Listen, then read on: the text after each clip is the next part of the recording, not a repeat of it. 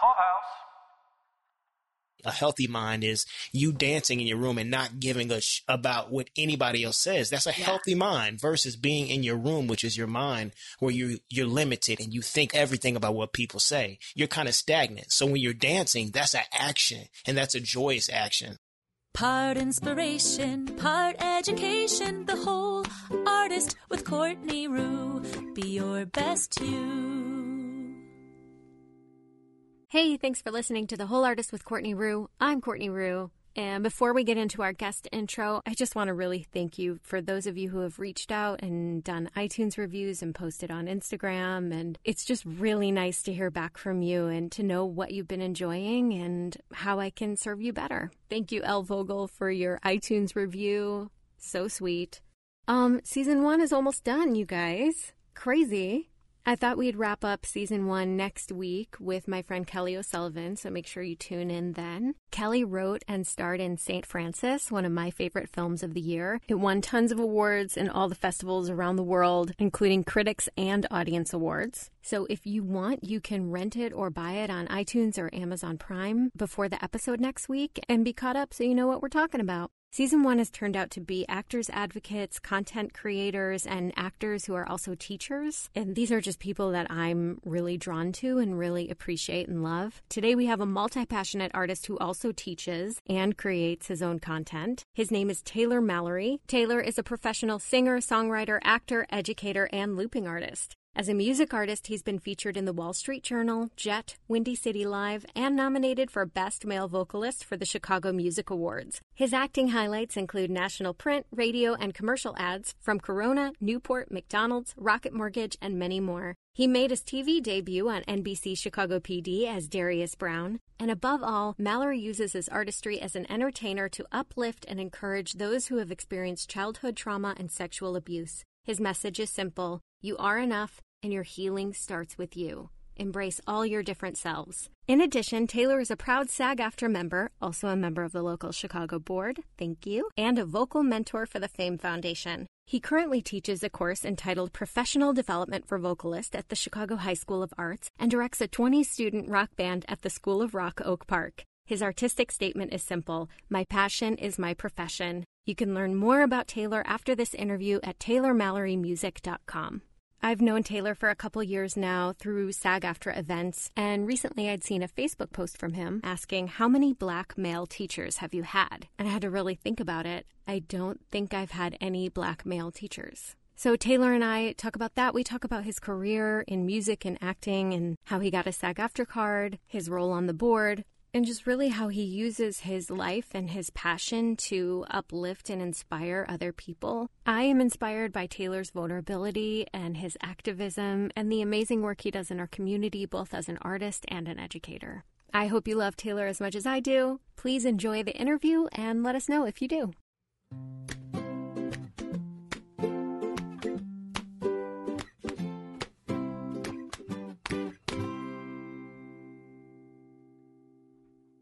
Taylor Mallory. Hello. Hello, how are you? I am doing well. How are you feeling today? I'm doing well. You know, we talked about it before we started recording. We both had a smoothie and some meditation, so much needed. Feeling good. Yes, yes. And like you said, I hope this brings positivity to both of us and to the people who listen to it later when they do. I'm sure will. The Courtney I know always has sunshine in her pocket. So...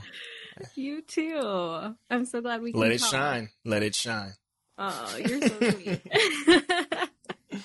You know, we heard the list of the many, many creative, amazing, giving things that you love to do when I read off your bio before this. Above all, Mallory uses his artistry as an entertainer to uplift and encourage those who have experienced childhood trauma and sexual abuse. His message is simple: you are enough, and your healing starts with you. Embrace all your different selves. Yes. And, you know, when I became a coach because my life was a mess.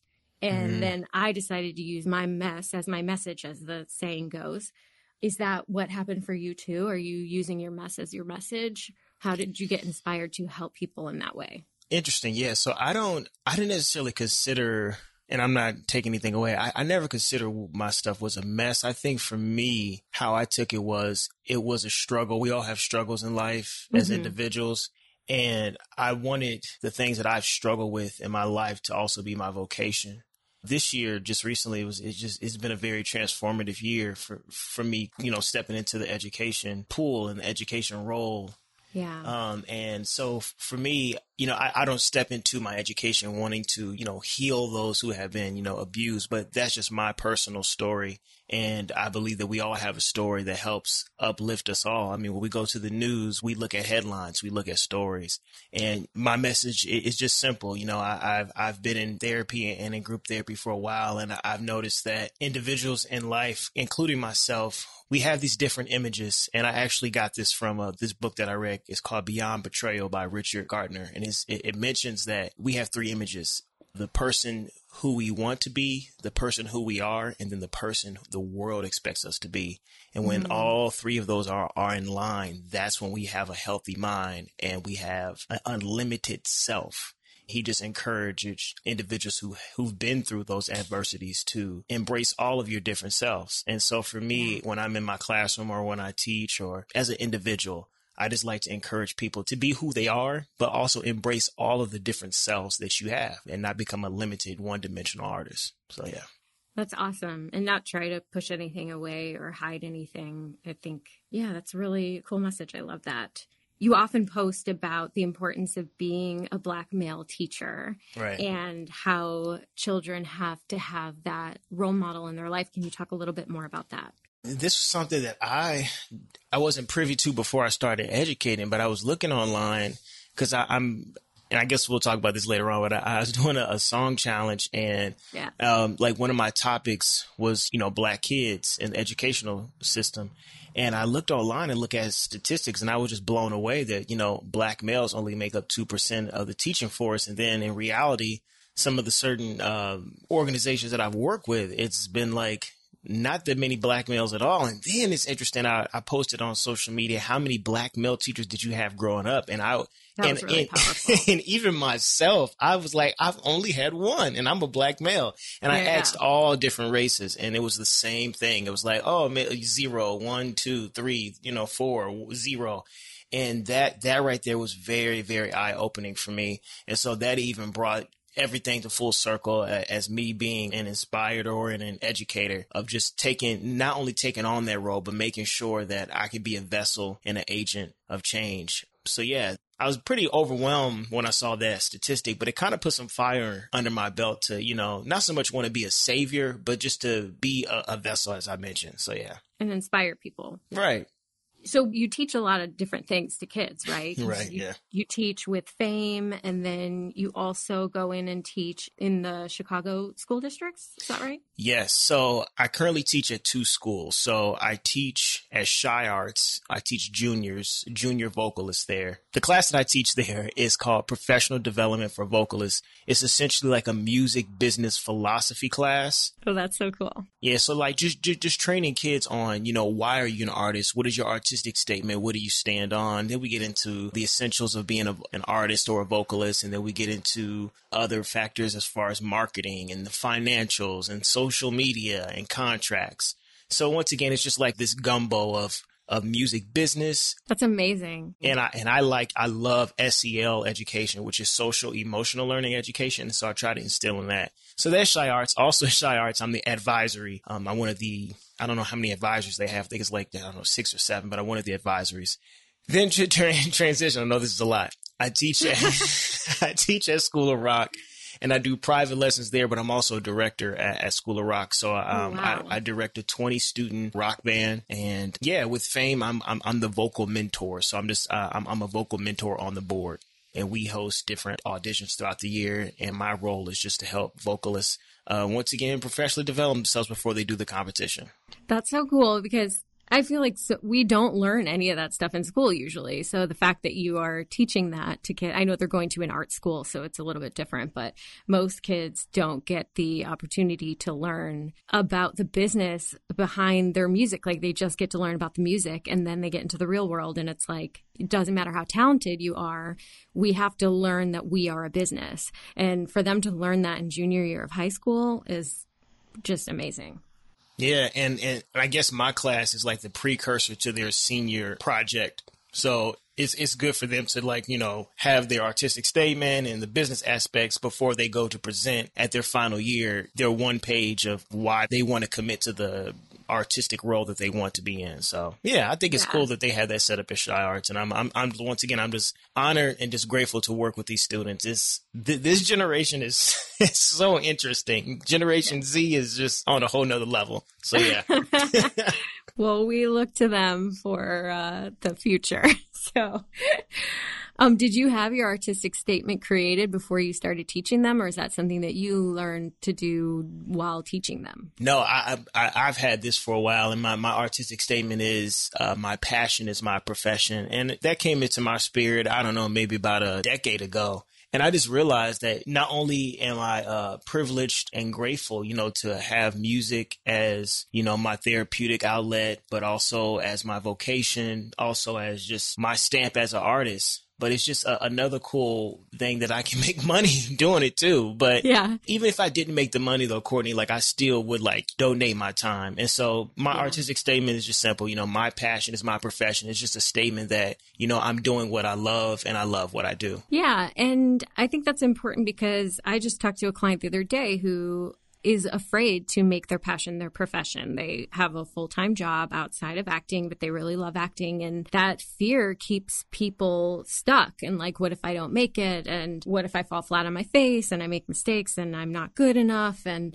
you know, you're just an inspiration to say, my passion is my profession. I'm going to do it no matter what. So like, look out, world. You know what? It's interesting. I think a lot of people have that fear based off what we were talking about earlier about that image, you know, because some people don't take that leap. It could be like finances, you know, which is a big thing, you know, being an artist. It is an expensive career. It is expensive and it's up and down. So there's no like roadmap.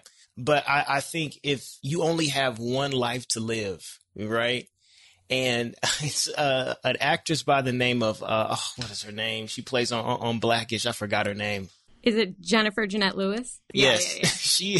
She's hilarious, but she kind of talks about life in summers. And she was like, you will not mess with the rest of my 15 summers. And like, you know, because I think she's like probably like, I don't know, like 65 or something. And when I thought about that, I was like, wow. Because I mean, we compute things in, you know, terms of, okay, well, I'm 25 or I'm 18 or I'm 33 or I'm 40 and 50. But just thinking about like how many summers we have left, you know, it's just like, well, if I only have about 60 some odd summers, I want to make sure that I'm able to be my optimal self and go after what God has called me to be. Because if I don't, then what's the purpose of life? You know, right. The purpose of life is not to go to your 9-to-5 job every day and make money for a company. And I've seen people do that, Courtney, and they are miserable.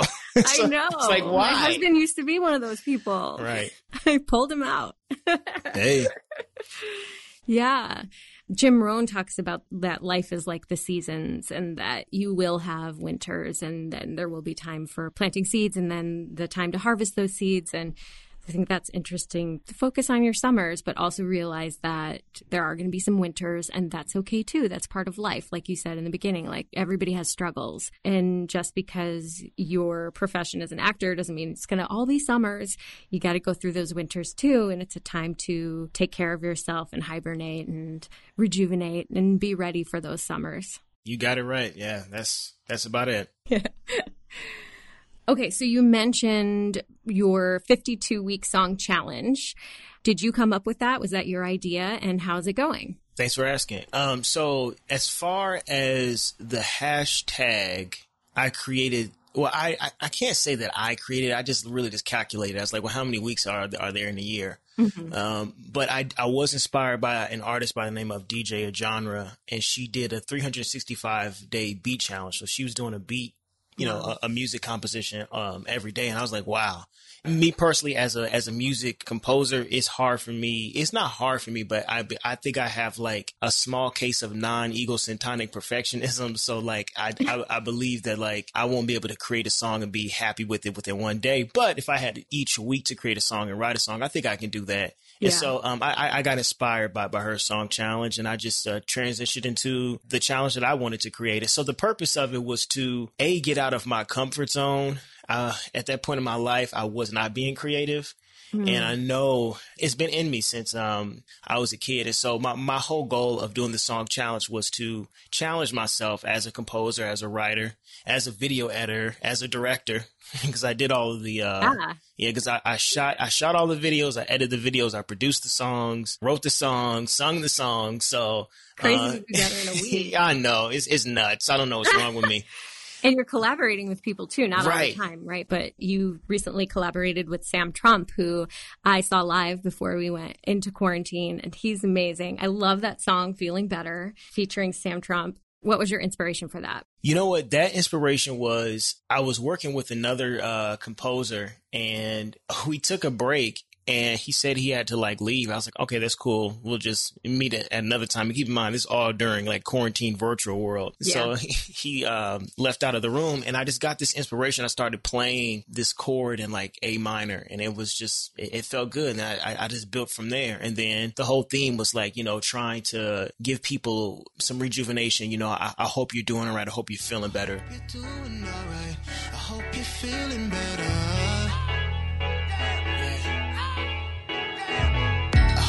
Doing all right. I hope you're feeling better. Yeah. I hope you're doing all right. I hope you're feeling better. And so honestly, that's where it started with. And honestly, how I write songs is just gibberish. So I'll play the chords, and then I'll just start saying gibberish stuff, and then we put it all together. I actually had the song completed before I sent it to Sam and Budway, Ferris, and Trentino, but there were some pieces that I felt as a musician that I couldn't do as well. So I know that Sam is an amazing trumpet player.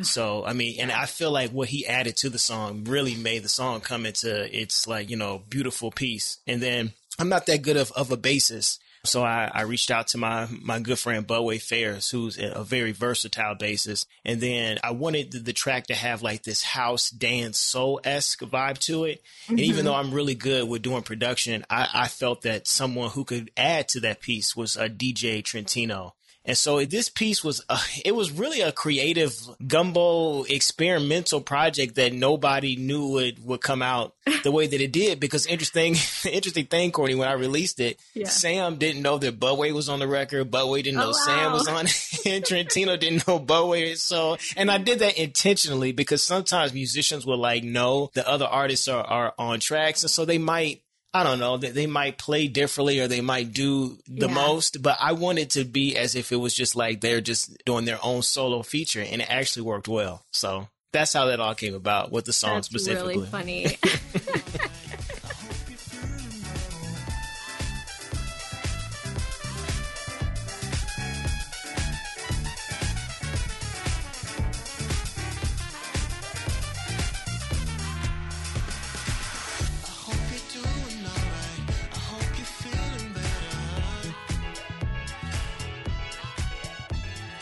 It's so important that we find people to collaborate with that have different strengths than us. And that's cool that you had that. How many weeks are you in, and how have you felt like you've grown in those weeks? Great question. So I'm currently on my 28th week.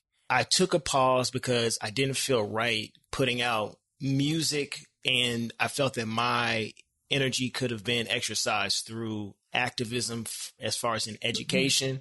And that's why I decided to release or re-release the documentaries. I'm on week 28 right now, and I'm hoping, and I'm putting this in the atmosphere, I'm hoping to complete my 30th song. And on my birthday this Saturday, I'm thinking about it. I'm not sure if I'm going to do this. On my birthday, I'm thinking about releasing an album of the best of the songs from like the first 30.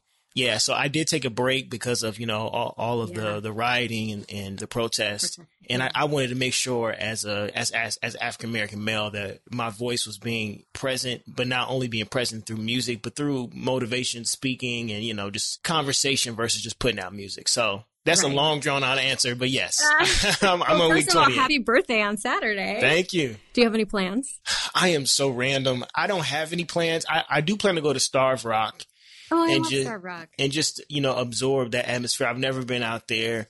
But I don't know. I think I kind of want to make it like a fun day. I've been like going to the park in West Town. That's where I live at. And Smith Park, Ukrainian Village. I've just been going to the park and reading books and just enjoying that. So I don't know. I think me and my friend, we may just go and just play games on, in the park. I don't have any plans, Courtney, at all. I mean, my husband's birthday is next Wednesday. It's actually his 40th birthday. And I'm like, I have no clue what to do for you. We could probably go outside and hang out in a park somewhere. That's about all you can do right now. You're right. I mean, there are, I'm not sure if he's like, if he drinks, if he has alcoholic, beverages he or does, not. Yes. But I know this. I know some places are reopening, not indoor, but maybe like the outdoor for festivities. Still I'm nervous not about it. Yeah, I'm not mad at that. Yeah. It's like nothing really has changed. I mean, the cases have gone down in Chicago, so that's changed, but there's still no vaccine. Right. So, I don't know. We're nervous. We are living in the wild, wild west. And we really are. I mean, it's funny. I was driving. I'm just like, I think because a lot of us, we were in quarantine, and for some of them, for some of us like me, like I'm a ambivert. So like I'm extroverted, but I'm also introverted. But like the extroverted part of me was like, I need to get the hell out. I need to, and I think Americans are just kind of playing a risky game by not wearing masks and being a part of large groups. Especially those in the towns that have like no rules and the cases are going up. It's insane. Just crazy. But, I don't want to take up the whole time talking about quarantine because it's depressing. Right? Yeah, so we're living in it. We're living in it. So not only are you a musician, but you're an actor too. And did you join SAG-AFTRA through music or through acting or both? How did you get your SAG-AFTRA card? Yeah, I joined SAG-AFTRA through acting. It was actually through a voiceover project. I booked a voiceover project with Ice Cube and Chorus Light. Nice. And that was about... I was looking at my SAG card. I did not realize I've been with the union for 6 years. I was like, wow. I know for some people it's like, oh, well, I've been in the union for almost 80 years. But for me, I didn't realize how much time had passed by. But yeah, so I got my SAG card through acting, and it was voice acting. Yeah. Nice. Yeah. That's how I got mine too, through voiceover. It's a good way to make some coin in this business. And we actually met at a SAG-AFTRA meeting for wages and working conditions meeting where you come to talk about the contracts right before they're negotiated, and you bring your grievances or what you like about it, and you try to figure out what should still be in the contract and what should try to be renegotiated. And so few people come to those. And I feel like it was maybe 4 years ago. So you'd been in the union 2 years and you are like already showing up. I don't know how long you've been showing up to meetings before that, or if that was your first meeting. What made you come to the meeting? And you've come to meetings and events at the union since. Why do you come, and what do you get from it personally? Yeah, thanks for that observation. So it's very interesting. I think at the core of all of us, for individuals who show up when you don't have to really show up, for me, I think for me, I'm a very curious person, and I guess I kind of consider myself like a academic, someone who really enjoys learning. Like for an example, like when I'm with my family and they want to watch like movies, the first thing I'm like, oh, let's go watch a documentary. And they're like, oh, Taylor, we don't want to watch a documentary today, Taylor. No, we're not watching a documentary. And so, I'll watch a documentary with you. Thank you. It was funny. I was in my bed the other day. I thought about, I was like, why do I like documentaries and why do I like movies that are just like gritty and real? And I think it's because I just enjoy learning things that I have no idea about. I enjoy being challenged. And so to answer your question about, the timeline of when I arrived at the meetings, I think it was maybe 2 to 3 years prior to joining the board, because I was collecting residuals and money from commercials, but I had no idea, like, okay, so how do I assess this? I just didn't know. I didn't know like the amounts. They were all random. I was like, I need to go to a meeting to figure out from a business standpoint what this means. And then also by arriving to the meetings, I had an educational element of how contracts are negotiated with SAG-AFTRA. And then I just saw the fire of those who were on the board. And I was like, wow. And then, but then to be transparent, I looked around. I was like, why aren't the younger people here? Because we're the new generation. That's why I was like, be on the board, please. Come be on the board. Oh, and I thank you. And I like, to this day, I tell people, I was like, if it wasn't for Courtney, I wouldn't be on the board, because she reached out to me. It was like, hey, Taylor, have you thought about being on the board? And I didn't think about it. And the same thing happened to me, too. Alyssa Frayden reached out to me. I think a few people reached out to me and were like, you should be on the board. Why aren't you on the board? I'm like, I don't know anything. Like, why should I be on the board? But you have to be to learn those things. Right. So, yeah, I mean, to answer your question, I guess the root of it was curiosity. But then as I joined meetings, I started to realize how important, I mean, no pun intended, but how solidarity is important for a union and the working relations. And then I like the aspect of giving back. I mean, me and my family, specifically my mother, we used to go to certain low poverty stricken areas, and we used to give back to those communities. And she used to preach and minister in different low poverty stricken areas. And so I also like the element of the union where they actually gave back. Within a whole nutshell, going to those working contract meetings, the wages. The reason they're called W&Ws. If you ever get an email about a W&W and you're in the union, please come to them. Yes. They don't market them properly. Nobody knows what a W&W is. So, I mean, just to answer your question in a nutshell, I arrived to the meetings out of curiosity. And as I stayed throughout the couple of years, I grew knowledge, and it made me want to be a part of the mission of just rights for creative artists like you and I and everyone else in this industry. Yeah. That's awesome. Well, we thank you for your service. And I'm so glad that you listened and joined. I mean, you have to run for the board. So I love that you ran for the board, that people voted you in, and that you show up to meetings. Amazing. And I feel like I could do more, but I think because I was teaching throughout this whole year, some of the meetings I couldn't make, but I think I mentioned that to the board, and I think yourself, like, I was like, you know what, thank you so much, Courtney, for even telling me about this. It's just a jump start. This year was to learn how more I can be involved and what more I can do. Yeah, nobody can show up to every single meeting. I mean, the thing is, we're always like, your family comes first, then your acting career, then the union, because that's just how it should go, right? You got other priorities in your life. Exactly. I saw that you recently posted that you got health insurance from SAG-AFTRA for the second year in a row. Congratulations. Thank you. I made it. Woo! It's definitely one of the perks of being in the union, the health insurance. Yes, it is. Is that something you focus on? Is that a goal that you create, or is it something that just happened for you? It's now become a goal of mine now that this is my second year obtaining it. But before I didn't. You know, it's so funny. The first time I had heard about health insurance, SAG-AFTRA health insurance when I first started. And in my mind, I was like, oh, I'm never going to get that. I have to make so much money, within a year. And it's already hard to, book that amount of it's not hard, but, what they say, it's like a 1 in a million chance, It's uncertain that you're going to do it. Yeah, thank you. That's a proper way to say it. It's uncertain. And so it's so funny. The first year when I got the packet in the mail, I was like, huh? Me? Really? Could it be? Like, is this for me? And so then when I got the insurance and I just saw, oh, this is what it feels like to have benefits. This is what it feels like to have a $25 copay, and then to be transparent, it came at the right time. Because as I mentioned earlier in the podcast, I'm in therapy right now for childhood sexual abuse. And I'm also in group therapy. And so to be able to have these, $25 copays instead of like paying $125, is great. I mean, I'm not sick all the time, but just going for a doctor's checkup and just having the security and the stability, it just, as an actor, as an artist, it just gives you a little bit more mental well-being that everything is going to be okay. So to answer your question, it's definitely been a goal now. And so, so 3's a crowd. If I can get it next year, I didn't get it before I made it my goal. I actually made it my goal, and then I ended up getting it, and I get it every single year. I make it my goal to get it so far, which, like, you never know, right? Right. You just never know. But I think it helps to know the number and to be really clear about, like, what is the money for that I'm making, and to get clear about the goals that I want, like how much money would it take, and get really clear on that. So I do that. And if you're a member of the union, you go to sagafterplans.org/health, I think, you can actually see how much you've made and when you're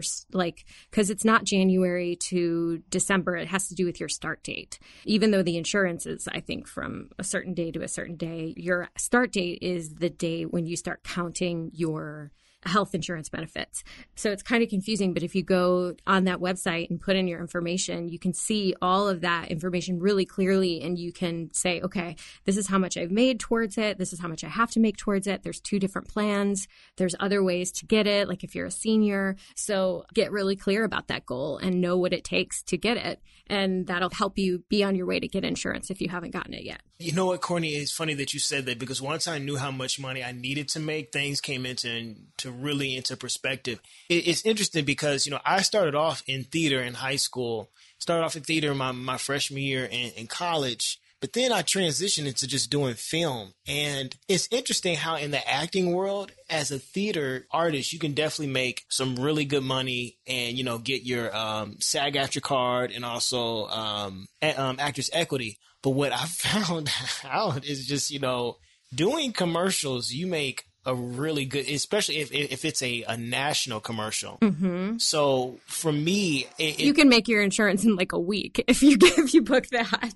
It's scary how this world works, but yeah. And so, as from a business standpoint and just a stability standpoint, it put things in perspective to me of where I needed to also exercise my talents and my skill sets a little bit more in, you know, and just, it really helped me to align my acting goals. So I'm glad that you brought that up about the number of like looking how much and, you know, it takes, and then the different plans. And yeah, it just, I love it because once you obtain it, it just sets you up to have a better model, a business model. Mm-hmm. So yeah. Definitely. Yeah. What is the money for? Gotta know. Right. What was it like working on Chicago PD for your first television debut? You know what, Courtney? It was a dream come true. My agent was involved with the situation, but how I got onto the show was because I auditioned for Empire, and I'm a looping artist too. I know, adding another thing onto the roles that I have. But I'm a looping artist, and Empire was looking for artists for, you know, I think it was season 4 or 5. I can't remember what season was. And so I auditioned, and Claire really enjoyed my audition, but I guess, you know, it didn't fit that type of role or whatnot. And so then they called me in for Chicago PD. And the role was Darius Brown, and I got the role. I was really happy because I had been going into Claire for some years, and I booked, you know, some industrials, I booked some commercials, but I was really, really wanting to do more film work.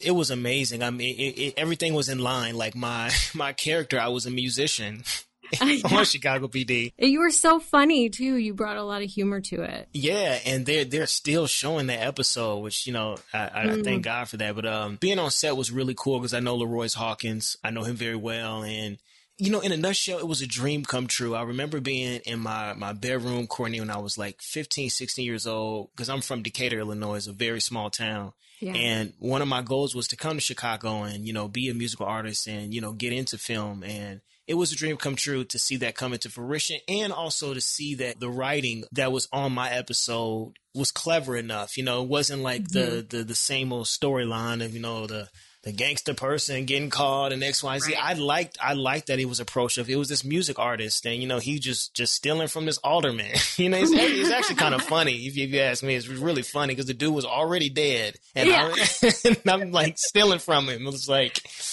but just to answer your question. Spoiler alert if you haven't seen. I know, yeah, spoiler alert. But to answer your question, it was a really cool experience, and waiting in the trailer was my favorite part of. I'm joking. But no, in a nutshell, it was a great experience. I love working with the actors, and yeah, but it was cool. Thanks for asking. Yeah, no problem. You keep mentioning documentaries, and I want to talk about, how many documentaries have you made? So technically, I've made 3 documentaries. The first one I did was some years back with a label called Level Next Music, and we did a docu-series of us as music artists in the studio and how and what it means to be an artist. So that's on YouTube too. However, the 2 most recent ones I did were in conjunction with CCM. It stands for Concerned Christian Man Organization. It's a non-for-profit that gives back to students of color on the South Side.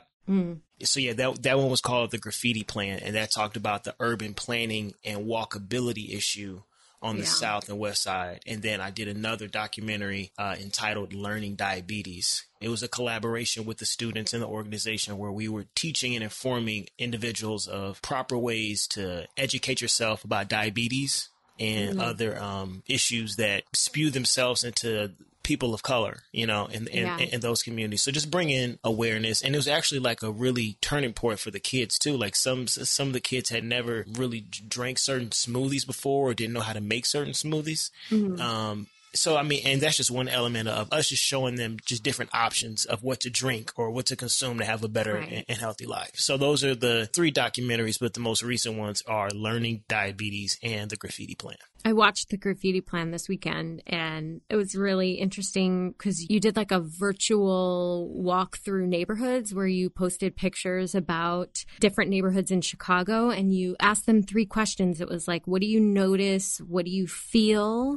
Do you remember what the questions were? Yeah, I think paraphrasing, I believe it's like, how do you feel? What do you see? And yeah, I think those are the 2 main things. Like, what do you see? How do you feel? And I based that, and just a disclaimer, this was done about maybe 4 years ago, and this was one of my first 2 documentaries. So the production of it is not the greatest, but it's a lot of information, a lot of great information. Yeah, those were the 2 questions, because when we wake up in our neighborhoods where we live in, I mean, it's a body response. I learned this in therapy. How can you assess if you trust someone? How can you assess the environment that you live in is pleasant? Well, one way you can feel is, well, how does your body feel? And we asked the students, in these neighborhoods, how do you feel when you wake up in your neighborhood? And we gave them a list of options of like things that they wanted to change. And they chose graffiti, which was very interesting because we all know the statistics that are on the South and West Side. But it's interesting that the kids felt the graffiti was the issue in their neighborhood, which kind of makes sense, because if I wake up and I see like a violation of my boundary, which is someone writing over a wall, or I'm walking down the street and all I see are buildings that are supposed to be for, either grocery stores or for entertainment or community centers, but there's graffiti all over it, it probably puts myself in a mindset that, wow, my boundary is being violated. I wish that it would look better. Yeah. So our whole goal with the documentary was to educate them on talking to their aldermen about how to put a call to action to more urban planners in their neighborhood so they can make the environment look better, which will help their psyche. Yeah. Yeah, it was a beautiful process. And I mean, while shooting it and while editing it and while teaching the kids, I too learned something as well.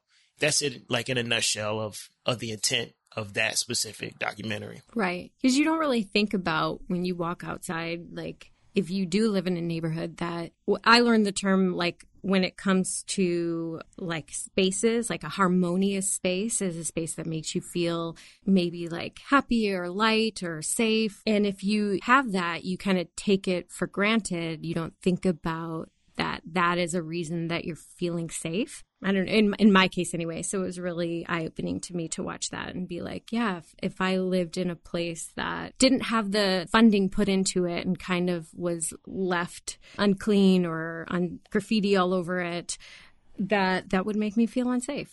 Right. And not to go on a tangent, but even something a little bit more deeply rooted, going back to the education aspect, is that, for an example, what I've noticed just by teaching in CPS is that a lot of students don't listen to their educators because some of their educators are not in their neighborhoods. Mm-hmm. And just educating, other people on just not only the privilege that they have, but to have an understanding of if you're going to teach curriculum, it has to be directly related to your classroom. So for an example, if your classroom is predominantly, you know, Black and Latino or a person of color, it would make more sense to cater whatever curriculum you have to their environment. Mm-hmm. So when they go back into that environment, they can actually see their environment differently and want to make a change versus waking up in the environment. You go to school, the curriculum is really not catered to your experiences. So you have a disassociative action with the curriculum. And that was another reason why we just wanted to educate the students on urban planning and the knowledge of it. So when they go back into their classrooms and whatever their curriculum is, that may not necessarily be catered to them, they will have a better understanding. That's amazing. You're doing really good work. Thank you. Thank you. We talked a little bit in the beginning. You said you got up this morning, you ate your oatmeal, you had your smoothie, you did your meditation. What other kind of self-care things do you do for yourself so that you are able to give back to your community and to other artists and to kids? How do you fill up your cup? So going back to that, I love to cook. I mean, it's not my it's not my like expertise. But on social media, I have like 3 different accounts. And one of my friends was making fun of me because it's like, Taylor, that is a perfect example of someone who kind of has perfectionism, because I just didn't want my channel just to be about Taylor. I wanted to have different channels. But going back to your question, cooking is therapeutic for me. Like I enjoy that self-care because I'm one of those like health nuts where when I'm able to see the ingredients that I'm putting in to the food, it makes me feel better. I do believe that that's how we take care of ourselves, is not allowing products to tell us what's in them, but us educating ourselves, looking at the products and seeing how we can create them ourselves, which just goes back to like, you know, being creative. And that's an extension of my creativity. So I enjoy making my oatmeal from scratch. Now I'm not going into the field and picking the oats out of the ground, but I definitely, you know, start off with just bare minimum oatmeal and then just I build from there. I mean, that's one way. Another way that I try to take care of myself is by reading. You know, I think before an educator, I didn't really read that much. If anything, I would read articles, but, you know, articles is not a book, you know, and there's a little bit more time. Oh, well, I'll take that back. I don't want to put that on anybody who writes articles, but I feel like books have a lot of, it's a lot of content that you can absorb and digest. So what I've been doing most recently, just to get out the house around 8:00 every day, I go to the park and I read this book. It's actually called Nonviolent Communication by Marshall Rosenberg. And I'm learning, you know, how to better communicate, how to talk without placing judgment which I mean, I don't do, but like just learning how to not have like life alienating judgments, learning about communicating a request versus a demand. I mean, just like little stuff like that. So in a nutshell, lately, what I've been doing to take care of myself is cooking, walking in the park, reading books. And thirdly is just surrounding myself with positive people. And one of those positive support systems are my family. Each Thursday, we have like a family meeting. Oh, I love that. You know, and it's not like this, like we have this set rule of what we're going to talk about, but each family member gets a chance to be the moderator each week. So like I'll be the moderator, or my like 8-year-old nephew will be the moderator. My mom will be the moderator, my father. Oh, that's great. And we've never done this before, Courtney, in our entire life.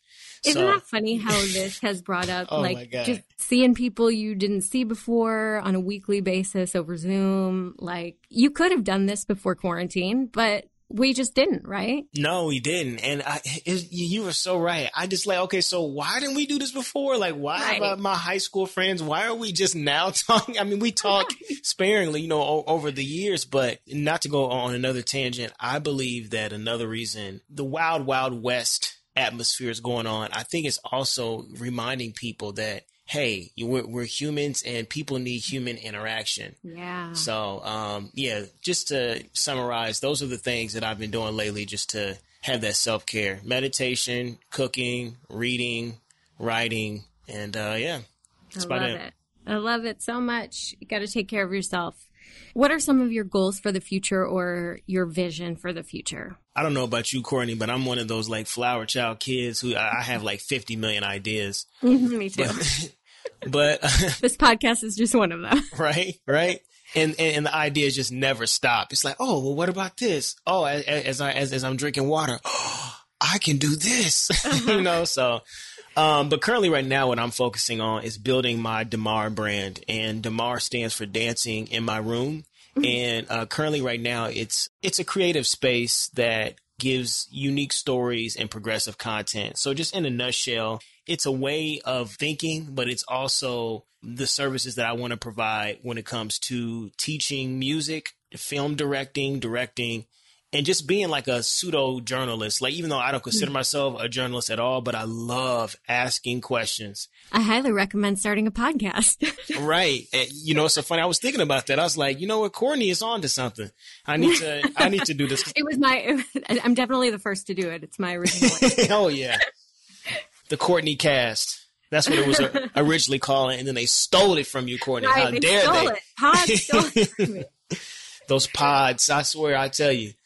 But that's what I'm focusing right now, is to build the brand and the business of DeMar. And essentially, as I mentioned, I know it kind of sounds scattered right now because I'm still trying to figure it out. Yeah. But it's pretty much just a creative space that allows people to be themselves, dance in their room, and provide their unique story. So right now, I released 2 segments, and I started with my family. I interviewed my mom on her unique story of being a Black woman in America and in corporate America, and what does it mean to be a Black mother and a Black grandmother in America. And then I also released a segment with my father. And it was just a short segment of him talking about in the 1870s when the first Black congressman was in office, and after World War II, how African Americans fought for the country. And then that's when Jim Crow laws were instilled. This is stuff, Courtney, I didn't even know as African American male. Just so sad. Right? Like, it's just stuff that I didn't know.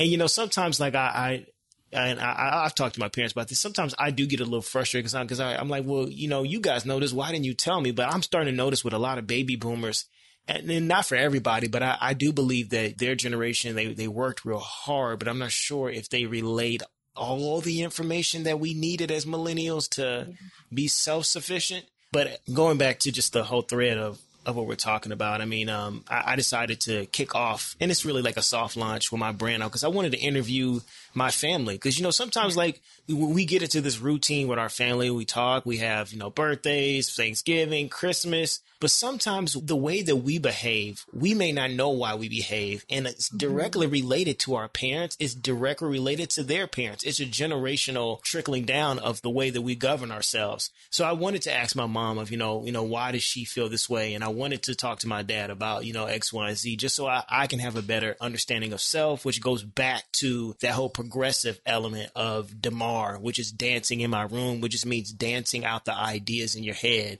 having a healthy mind. A healthy mind is you dancing in your room and not giving a about what anybody else says. That's a healthy mind versus being in your room, which is your mind, where you're limited and you think everything about what people say. You're kind of stagnant. So when you're dancing, that's an action, and that's a joyous action. So that's what the whole brand and the whole theme is about, is presenting unique stories, progressive content in a creative space. I love it. And do you make people actually physically dance as well? And do you physically dance as well in your room? So let me tell you, what really kicked this off was last year I released a video on my birthday of me dancing. I had just got done.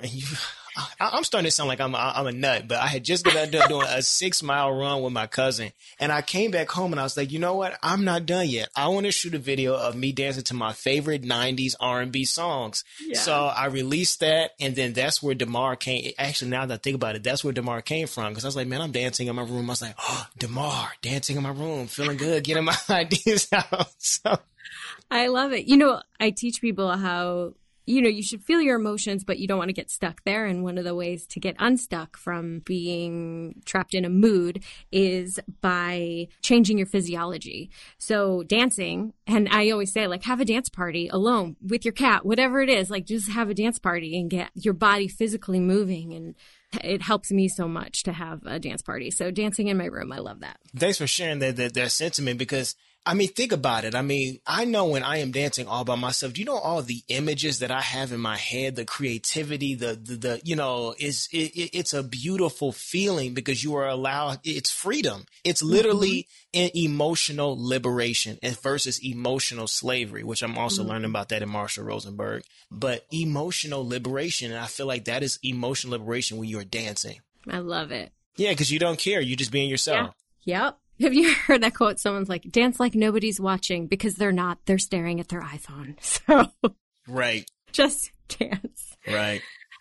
So how can people find your work, and do you have anything you want to plug coming up? Currently right now, I'm going to be launching my website on my birthday this Saturday. It's going to be TaylorMalloryMusic.com. It's not published yet, so if you type it in, it's probably going to bounce back. But well, it might be. They might be listening to this after your birthday. Oh, okay, perfect. Yeah. Right. Yeah. Rewind. But yeah, so the number one thing that I'm focused on right now, or what I have coming up, is releasing my website. And in my website, you're able to get a better understanding of who I am, but also the services that I provide, but just all the other activities that I'm a part of. And the piece that I want to get at is the giving back, of the opportunities of giving back. And so I'm going to have a place on my website where individuals can donate to specifically Black organizations that need the help or need the reconstruction of, whatever happened during the George Floyd peaceful protest and the looting or whatnot. So that's going to be a component of it too. But I think for individuals who may not know who I am, or just individuals of like, okay, Taylor does 50 million things, break it on down. And for the longest, I was with the label and I had all of my information on that site, but I decided to transition it to having just a one staple site for just Taylor Mallory. And I'm not trying to make this be so self-boasting, but I feel like most times when we reach out to individuals, we go to their Instagram and it doesn't really tell the story. Like if you go to my Instagram story, it may not necessarily tell the whole story. Well, that's because you have 3 Instagram accounts. Right. Right. You got to put them all in one, Taylor. Yes. You're right. They'll know the whole story now. Yeah. So, but just to answer your question in a nutshell, that's what I have coming up, is launching my website and my DeMar brand services. I also have a single out right now. It's called Feeling Better. It's on all streaming platforms. It's a dance, soul, house-esque type record. Go ahead and stream that. And I'm still debating if I'm going to put out the full album on my birthday, but most likely it'll be on Bandcamp for the first week, and then I'll have it on my on all streaming platforms after that. Okay, and it'll probably be, if your website is up, it'll probably be on your website. Yes, it'll be on my website as well. We'll put all that in the show notes as well, and links to the books you mentioned as well. I think we should do that. Before we leave, I try to ask everybody on the show, like, what do you love about what you do?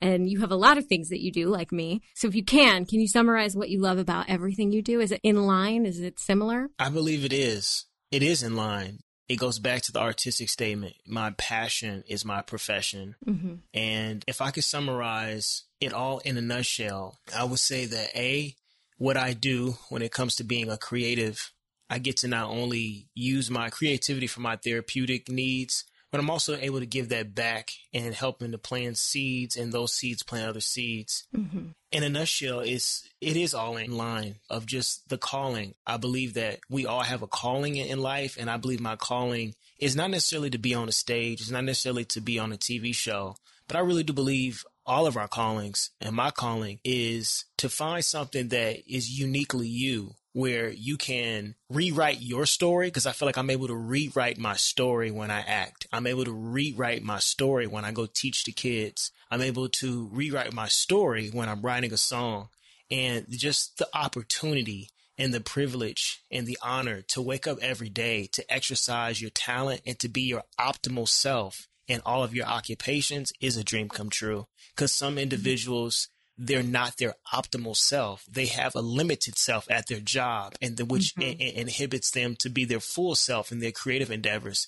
And I thank God for the privilege and the honor and the blessings to have the talents to work on my optimal self, but then give that back to provide more nourishment into the communities that we all live in and we strive to uplift. Thank you for your artistry and your creativity and your contribution to the community and the world. Thank you. Yeah, thanks for coming on, Taylor. I appreciate it. This was fun. Happy birthday. Birthday time, I'm turning 21 over again and over and over and over and over and over. It doesn't stop. No, you don't want to stay in your 20s. Your 20s are horrible. I still have my 60 summers left. Yes.